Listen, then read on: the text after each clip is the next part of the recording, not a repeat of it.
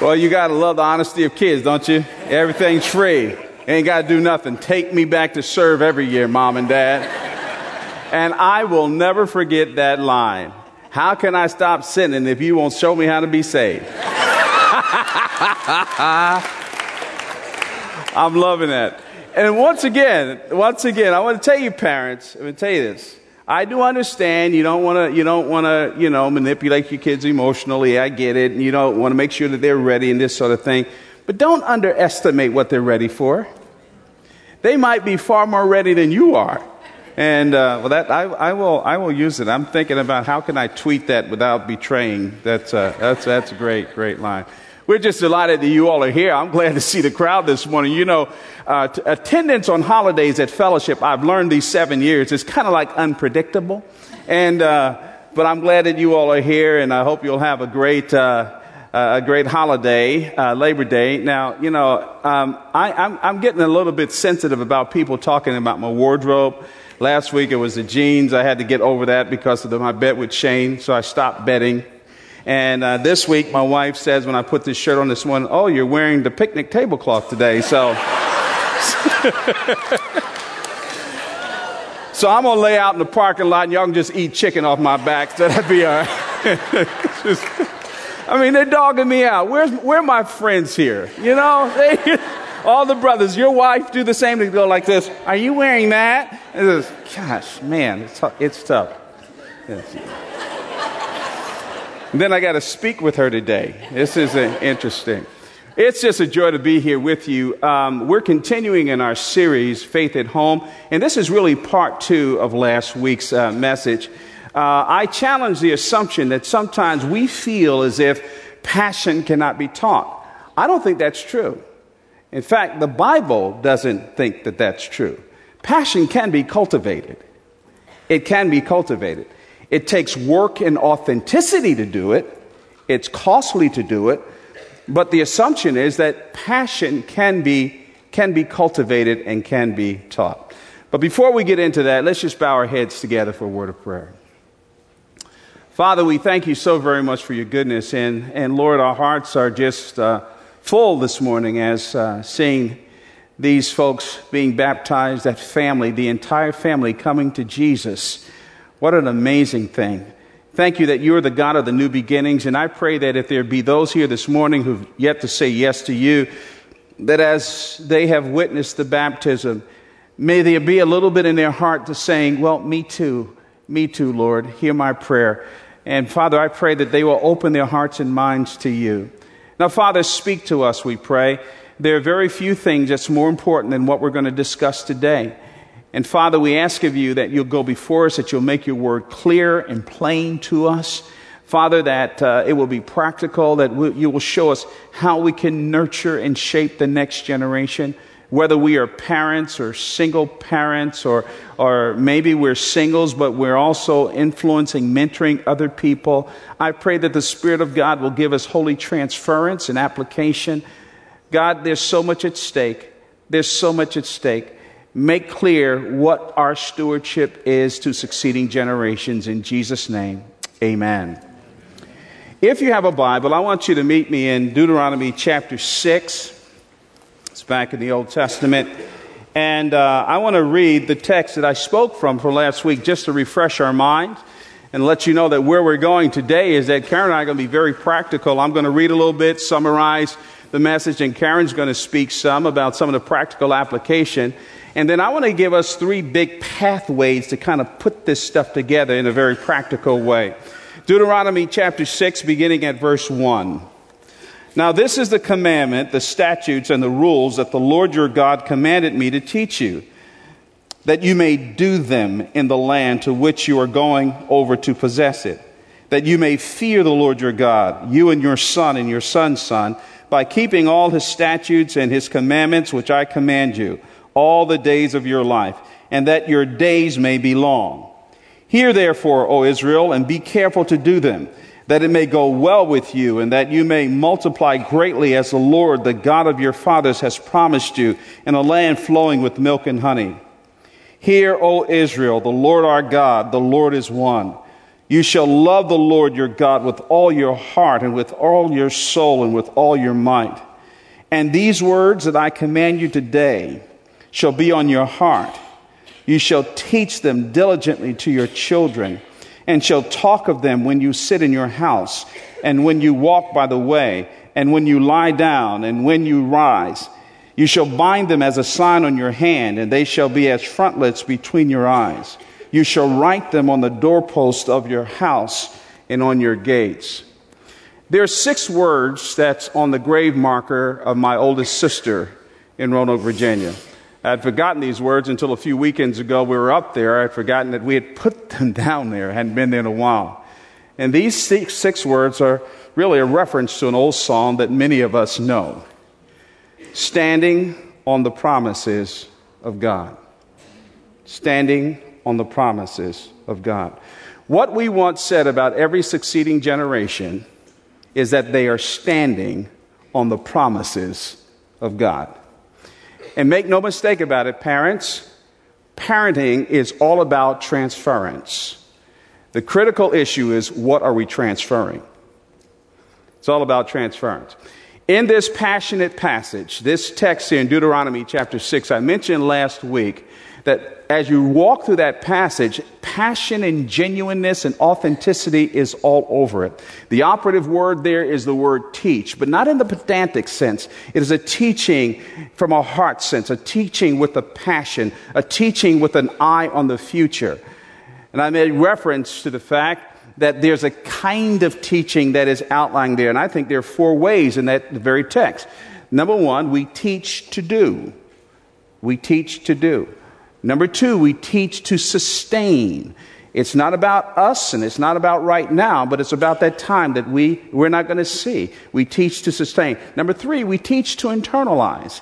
It's not just head knowledge about God and not just about the memorization of verses. We teach to internalize. And then 4thly, we teach to integrate, to make it a part of who we are. Again, the mission is the next generation and not just overcoming today's problems. Before Karen shares a bit here, I just want to say that, and I'm going to come back to this later on.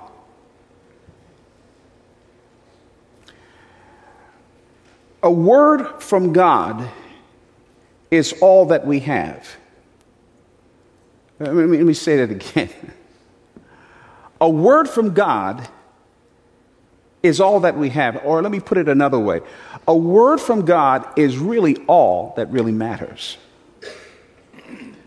It's all that really matters. Every other thought, every other philosophy, every other insight, every other experience pales in insignificance. The only thing that is going to last forever from one generation to the next, I hate to disappoint you, is not the great stories and not the great experiences. It is a word from God. And the devil will do every single thing possible to stop you and distract you and hinder you from passing on that word from God with authenticity, genuineness, viability, and passion. And again, this is some very heavy and important stuff. Now the question is, how do we do this? How do we do this? And I got to tell you, I traveled a great deal while our kids were growing up. And I get too much credit for how our kids have turned out. By the way, I want to say this to you. You've heard me say this before. Be very careful. You know, we tend to take too much credit when our kids make good decisions and too much blame when they make bad ones. And but I got to tell you that the real godly architect and influence in terms of our children, what they're doing today and their heart for the Lord, their involvement in ministry, their love for the Word of God, has to do with this woman right here. Has to do with this lady right here. And so I'm going to ask the joy of my life to come and be merciful to me about your stories. I don't know what you're going to say about me, but... No, we'll save that for another day. Well, my salvation story I've shared with my children as they were growing up, and my heart for God and His Word was really grounded in my Sunday school teacher, Miss Green. Miss Green loved the Bible, and she loved teaching. And as a 9-year-old child in her Sunday school class, I really loved going to her Sunday school class because she was so enthused about the Bible. Several years later, I came to become a follower of Christ. And it was the reading and hearing God's Word that transformed my life from a helpless, a hopeless, a restless young person who really had no purpose in life, raised in a single-parent home in the streets of Philadelphia. When Jesus came into my life and the Bible became the center being of my whole being, it was changed to hope, peace, joy, and a purpose in living. So with that commitment, marriage and parenting, I took that into my family and parenting. Crawford shared with our family one core family scripture. It's from Psalm 78, verses 5 to 7. I would encourage you to read it, but several things that he really drilled into our family and we modeled before our children. First of all, know the character of God, who God is. Reading God's Word and finding out the character of God, who He really is. Another portion from Psalm 78 says, know the content of Scripture, what it says, what it means, and what you must do with it. We showed our children. Whenever we unfolded a scripture or had them read a passage, we wanted them to be able to articulate, okay, now, what does it say? And what does it mean? But more importantly, what will you put shoe leather to? And the last thing from Psalm 78 is, know how to live it, how to teach it, and how to pass it on. Cultivate this good ear for God's Word, but a good solid walk, and it all came from the Word of God. So some examples. Let me give you some examples. We really wanted to teach our children from the Word of God that God's Word is relevant. It really is a target right to every area of our lives. God's Word is trustworthy. From my own personal experience and from the many stories that we would read in family devotions in our own personal quiet time. God's Word gives hope, and I tell them I'm a walking testimony that God's Word changed me from this pitiful little girl raised in the city of Philadelphia in a single-parent home. When Jesus came into my life and His Word transformed me, I'm a walking testimony to God's Word actually transformed you. And also God's Word, it's a good word. It's a good word. It's a good word. So God's Word, it's the moral and spiritual compass to our lives. So we sort of unpack that in the lives of our children. Sometimes in our Bible readings, they become our discussions around the table or at the bedside or even on vacations or even in the car dropping them off at school. But sometimes we addressed a lot of their questions. What about our friends? What about clothes? What about styles and kinds of music? We always took them back to the Word of God. Friends, talking about friends. We would take them to Proverbs. We stayed a lot in the book of Proverbs, talking about what a friend really looks like. A friend sticks closer than a brother. A friend loves at all times. We took them over to the New Testament in 1 Corinthians, talking about you got to be careful of bad company ruins good morals. So we took them to the Word of God and let them see that God's Word speaks to some of those issues that they were dealing with. God's Word is relevant. It's good. Also about prayer. We were on staff with Campus Crusade for Christ when we had the majority of our children born. And for 27 years, we trusted God. We would go to God's Word. We would pray about maybe Brenda needed some cleats for baseball, or we needed some new sheets for our bed, or whatever the situation that we needed in prayer. We went to God's Word. We showed them that God is a faithful God. And as we obey Him, He will supply all of our needs. God pays all of our bills. We help them to have a listening ear to God and know how to talk to God. We also showed them various prayers in the Bible, that God had people praying for His attention. And then memorizing Scripture. We had scriptures all over the place. We wanted to really brainwash them. We wanted them to know that the Word of God will keep you from sin, and sin will keep you from the Word of God. So memorizing Scripture, as it says in Psalm 119:11, says, hide the Word in your heart so you will not sin against me. So memorizing the Scriptures and also helping them to personalize the Scriptures. That was a real fun thing. Just not memorizing the Scriptures, but put your name in the Scriptures. Make it your own Scriptures. And even today, as they went through college and now as they are parents, that those Scriptures still come to mind. It's sort of like a great reservoir. So memorizing Scripture. And also seeing the Word of God, that the Word of God addresses some of the those conflicts that come in our culture, whether popular songs or some of the TV programs that was popular in their groups, and why mom and dad says, let's look at what that TV program is really talking about. Does it really represent what we're talking about and reading about in the Word of God?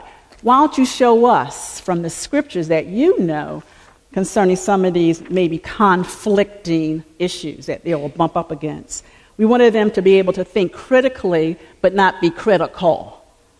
We knew that all of our kids were going to go away to college. And going away to college, sometimes some freshmen get really beat up, those that walk in as followers of Christ, because they may not know for themselves how to go to the Word of God and think critically. So it was real important that we just we weren't, banging away at scripture after scripture and reading your Bible and church attendance. We wanted them to cultivate a heart and a love for God themselves because they saw that modeled in us. And we also, lastly, wanted to help them to have a global view of God. God is doing a great big work in the world besides your own little dorm room or your own little room. God is doing a great work. So we showed through looking at scriptures, Matthew 28:19 about the Great Commission, and Acts chapter 1 about going and therefore, and you, wherever you are to represent Christ. So we saw them, how they interacted in their schools, loving people, praying for their teachers as they went on mission trips to Russia, to Asia, to Africa, seeing God had a great big heart for the world and preparing them for that. So it's been a great joy watching our young people to grow up as they're growing to understand and love God. Took a lot of prayer, a lot of intentionality. But we believe God's Word, because it transformed our lives, it's transforming their lives. Thank you.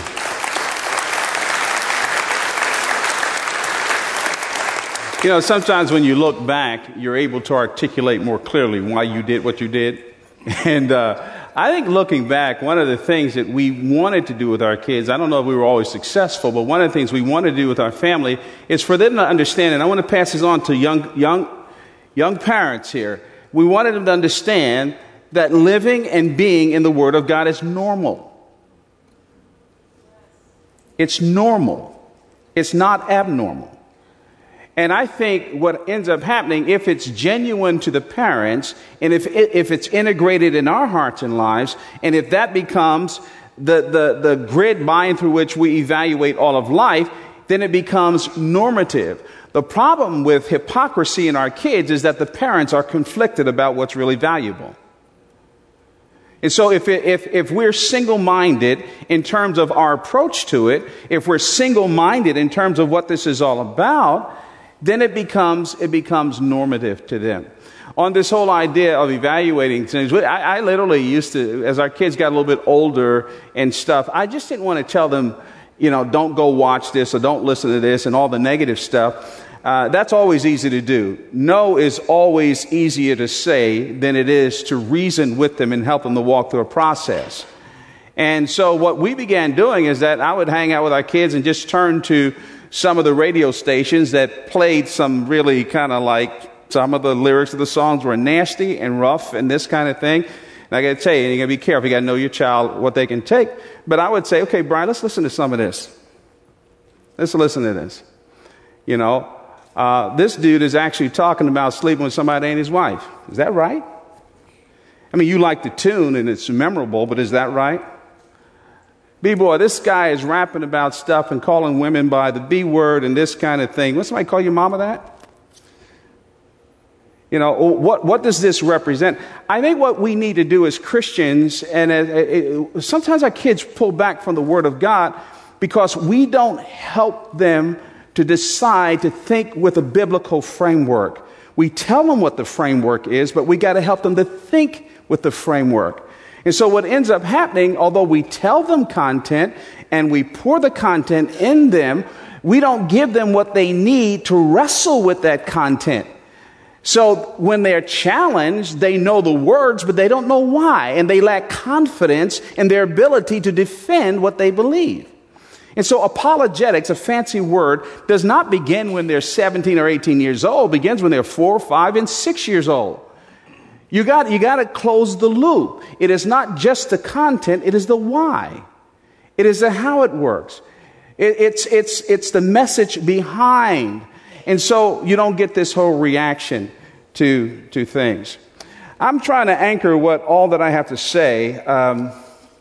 As I was wrestling with, okay, how do you make this stuff practical? And I want to tell you, it's not easy. When we say practical, it's not easy. And I'm not going to stand up here and lie to you. You know, we Christians, we want the 3 quick things that will help me to get it done. We want this microwave stuff and automatically. Well, got to tell you, it's not easy. In fact, I'd have to tell you, struggling and suffering and wrestling with this stuff is probably more important than anything else, because it's in the wrestling with it and it's in the struggling with it that it does become clearer to us in terms of what we value and what's really, really, really important. The overall thing that I think we need to teach our kids, and this is where, and as a pastor, I just got to say this. The last 20 years, I've become very concerned about those of us who are Bible-believing Christians, our flavor of Christianity, and our desire to wander away from our legalistic heritage and people being so top-down and always quoting the Bible without there being the reality in it, and our desire to become, quote, authentic. I think we've gone to the other extreme, and we have reduced the value of the Bible.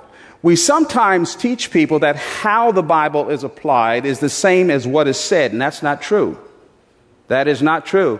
And you got to be very careful. In our desire to correct the hellacious legalism and the hypocrisy that's been part of our heritage, this disingenuous approach to Christianity, the fact that people are saying a bunch of stuff that they're not living. In our desire to correct that, what we have done is reduce the value of the Bible. You don't need to reduce the value of the Bible. And I think, if anything, we need to come back to treating the Bible as a sacred book. You can't separate God's voice, as I said last week, from his person. So I think the very first place to begin is to help our kids think right about the Bible. To think right about it. That this is God's voice. This is not some historical personage here. This is God's voice. And when we hear it, there has to be a sense of reverence. And I think teaching them reverence when they're very small. And I also think modeling it ourselves.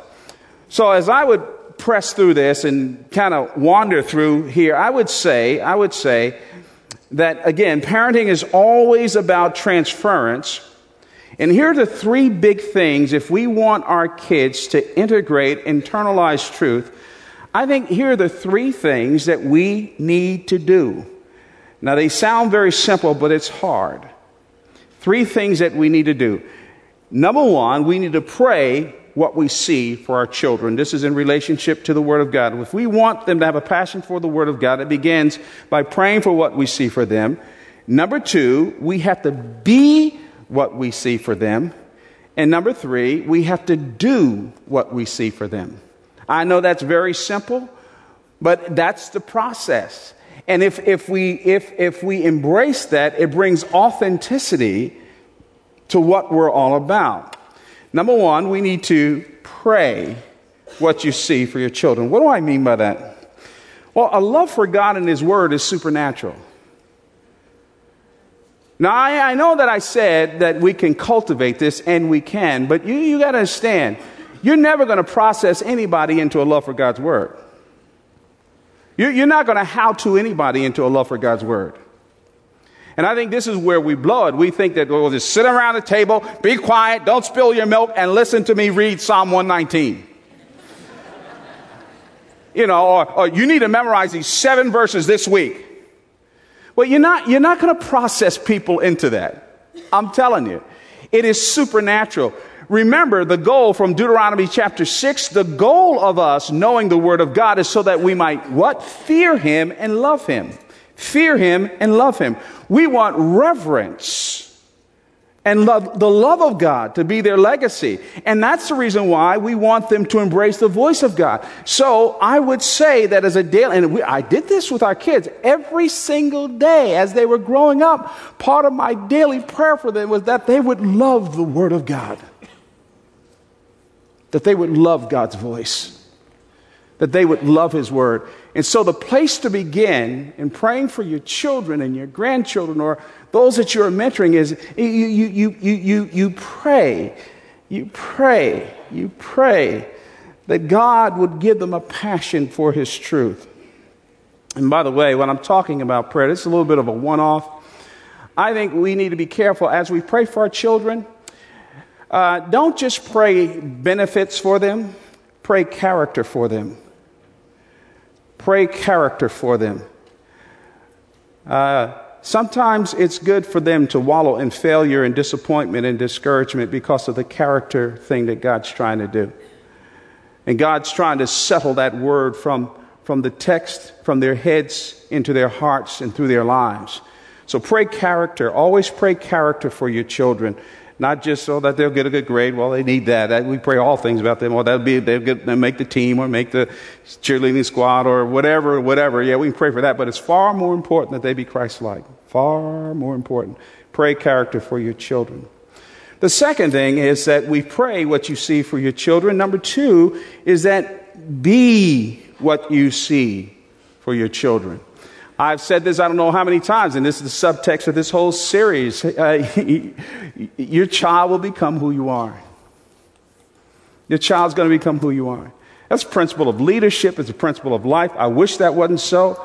But chances are your child is not going to necessarily become what you dream for them. Not going to necessarily become what you plan for them. But chances are, on balance, they're going to become who you are. Did you hear what I just said?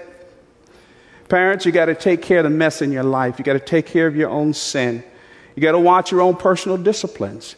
What are you modeling? What are we demonstrating before them? The eloquence of all of that speaks volumes, and we have to be exactly what we see for our children. And one of the things that we need to be, and I almost hesitate to say this because this is, I don't want this to sound sacrilegious at all, but Jesus was said to be full of grace and truth. Grace and truth. And as a parent, I've had to learn this the hard way. I was so legalistic with our kids in many ways, so fearful of them making wrong choices, wrong decisions, so strong, and sometimes I was controlling. You know, you cannot control them into the right identity. Did you hear what I just said?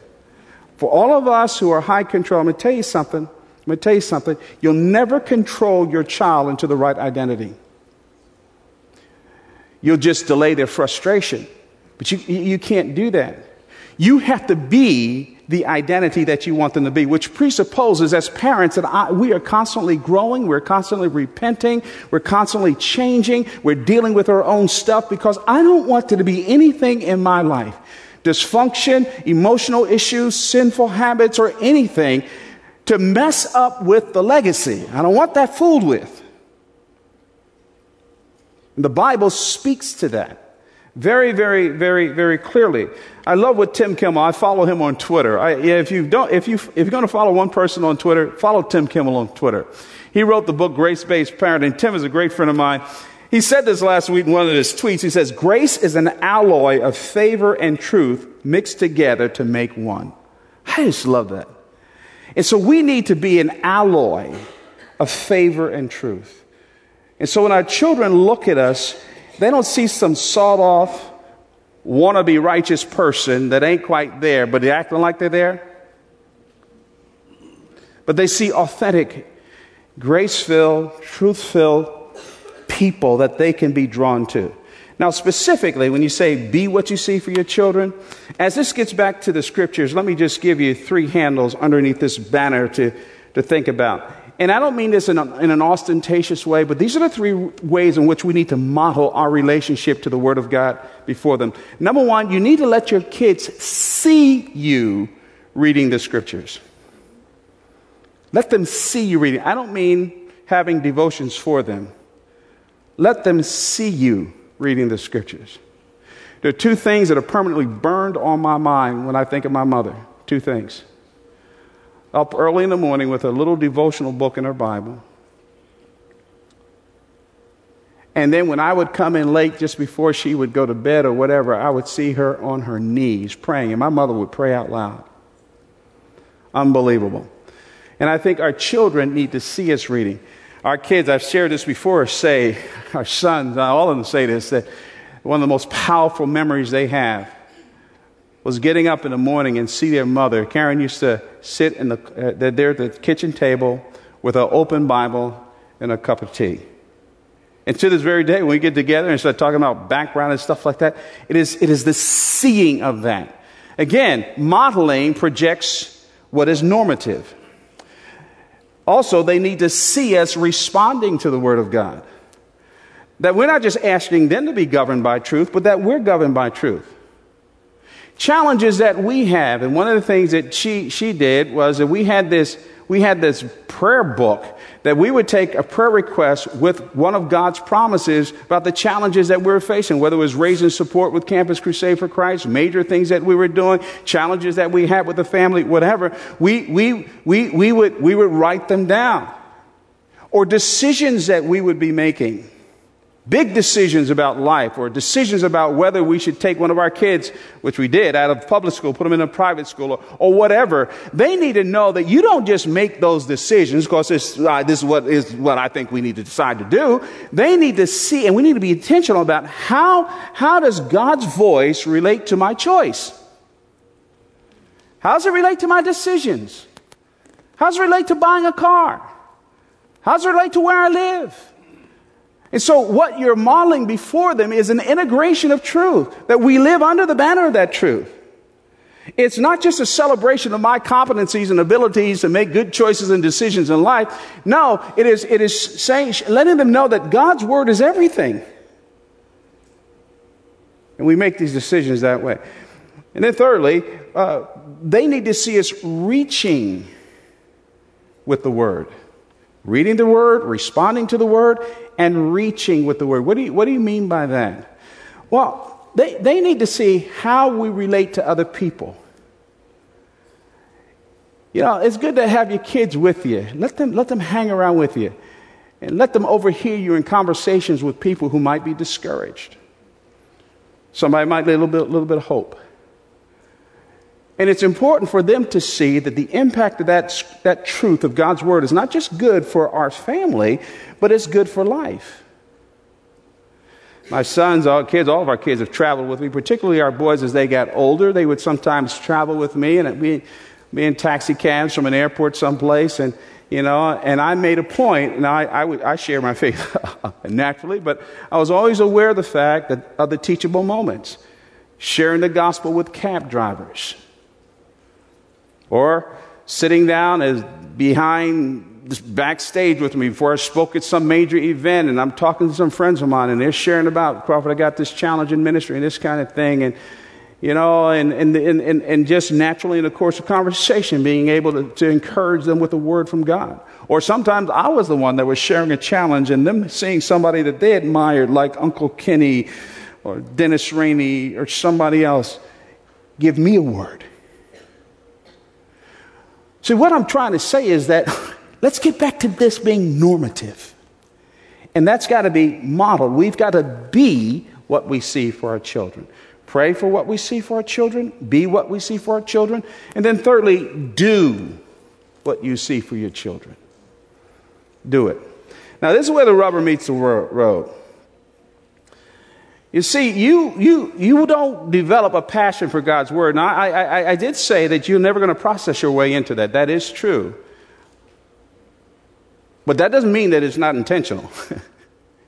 It is hard work, and it is very, very, very, very intentional. Karen referenced Psalm 78.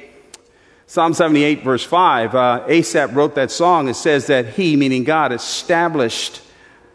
appointed a law and established a testimony, appointed a law and established a testimony, appointed a law and established a testimony.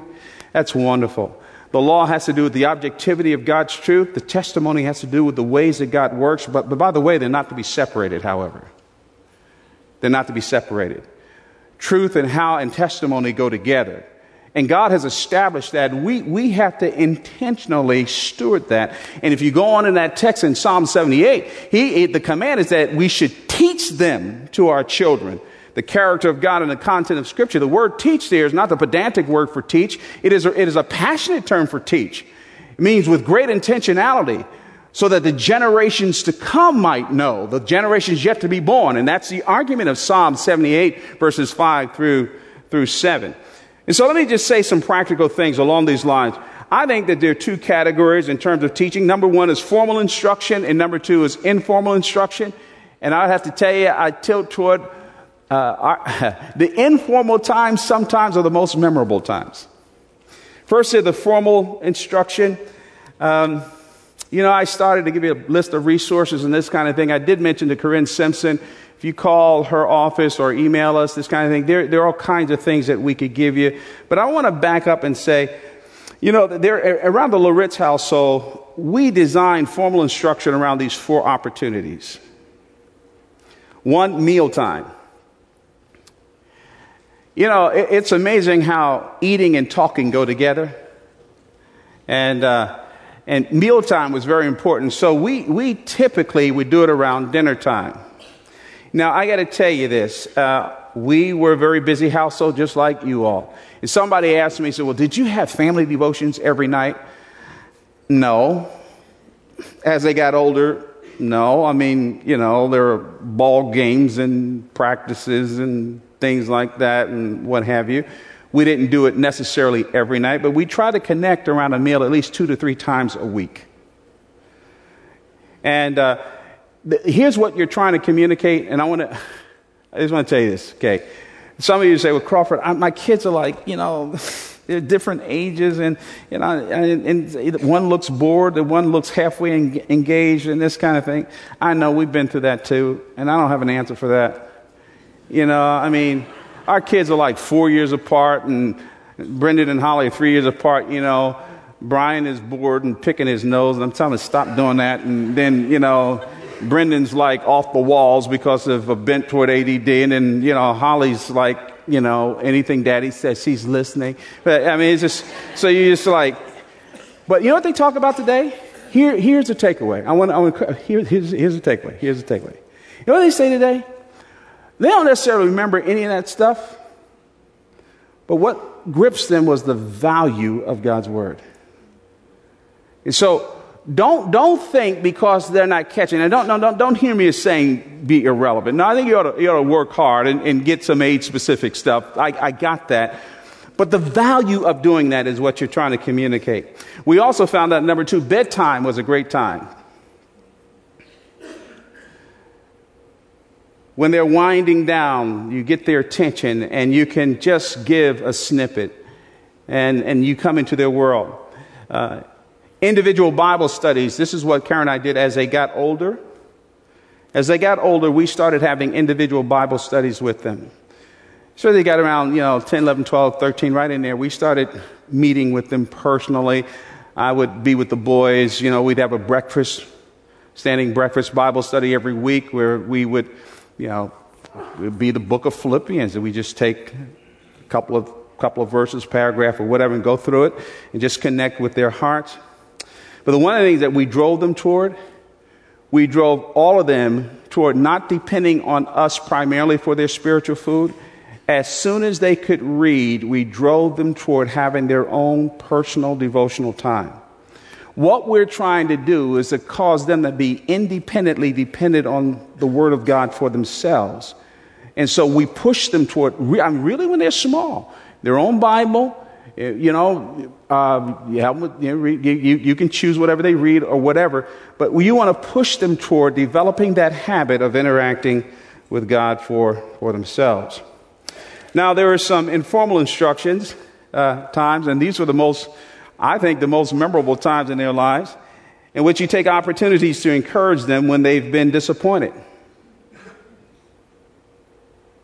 And you capture those moments.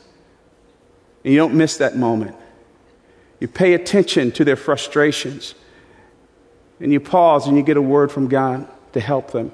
And by the way, this never ceases. To this very day, Karen and I still do that with our kids as they struggle and they call us or whatever. They know that dad is inept anyway, that the greatest wisdom is going to come from God. And then there's sin in life situations. You know, somebody gave us some great advice. I'm going to pass this on to those of you who have younger kids when you discipline your kids. Now, this has been really great for us. When your kids, you have to discipline your kid. This older couple told us this. I guess Brian was maybe 2 or 3 years old. Great advice, great advice. He said, Crawford, when your child does something wrong, always connect their behavior. Now, this sounds a little heavy, but always connect their behavior to how that behavior hurt the heart of God. And make sure you introduce grace in that there's forgiveness and hope there, and you point them to the Word of God. Do that first, and it also calms you down, especially if they've made you really angry. And then you pray with them before you discipline them, whether you spank them or whatever you're going to do. Then after you discipline them, you gather them up in your arms and you pray with them again. What are you demonstrating? Grace and truth. And you're giving them hope. And you're pointing them to God, and you're letting them know that your behavior is not just hurting my heart, but you're hurting the heart of the Savior. But the weird paradox there is that there's grace and forgiveness with Him, and you can overcome this. There are many opportunities. My time is up just about right now, but I can tell you some stories. One story is when Brendan was about 7, 8. Well, I guess he's probably about 9 years old. He was kind of like a preseason little baseball game. That game didn't mean anything. That boy of mine, none of my boys like to lose. And he was playing third base, and this little boy pitching was getting whiplash because these kids were hitting the ball. And he was like, and so Brendan, I'm standing there along the fence line, right down third base line. And Brendan's getting upset. He got upset. He's kicking the dirt and throwing his glove down. And so I said to him, Brendan, stop that. So another hit, and he just took his glove and just slammed it down. I said, boy, have you lost your mind? Stop that. And he did like this to me, which was not a good thing. And at that point, I told John, who was the head coach, good friend of mine, I said, John, take Brendan out of the game. I said, it was in the middle of the inning, Crawford. I said, take him out. So he took him out of the game, and I said, you're going home. We sat in the car, and we got home. I said to him, look, let me tell you something, son. It's not just about disrespect, although that's important. But you're a follower of Jesus Christ. And Galatians chapter 5 says that even in your heart right now, the Holy Spirit lives. And you're never to be controlled by anger like this. That's not right. And then I did a few things to help affirm that decision. And at this point, what we want to do is that we're going to have our kids come in from Learning Center. And Karen and I, now these are not all the kids in Learning Center. We couldn't get the toddlers, that kind of thing. I'm kind of glad.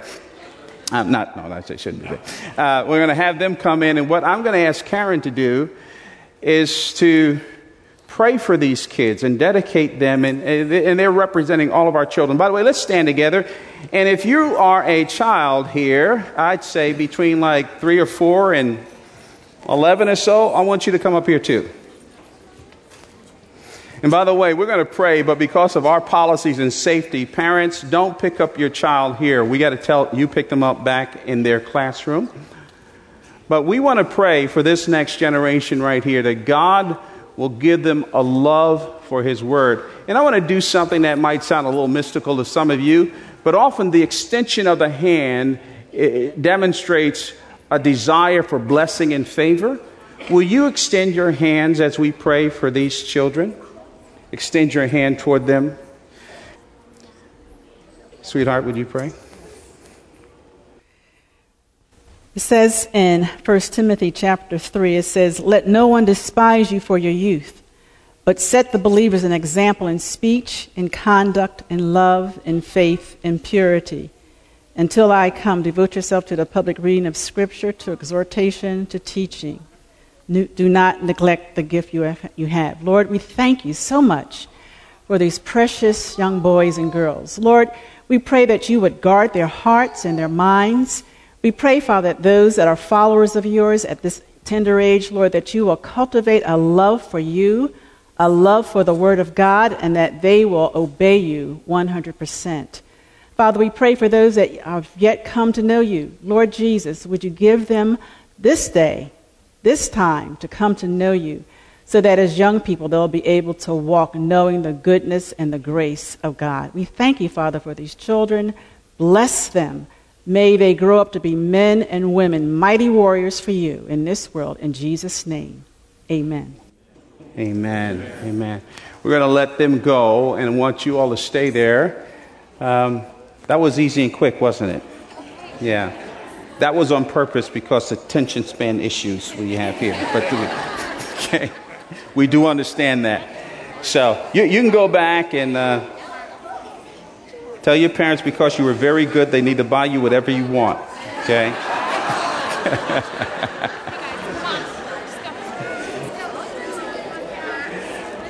They want to linger. See that? You can learn something from them. Yeah.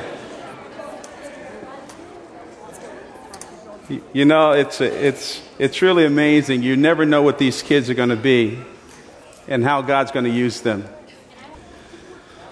And by the way, that's the reason why we want you to volunteer for Learning Center. Just what you see right here. Just what you see right here. Just what we've been talking about here. And it is my prayer that we'll get 15 or more. And that's not just an empty advertisement, the shaping of the next generation.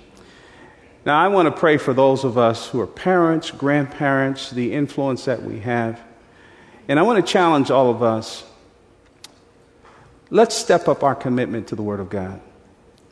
Let's stop making excuses about why we're not in it and why we're not reading it and this kind of thing.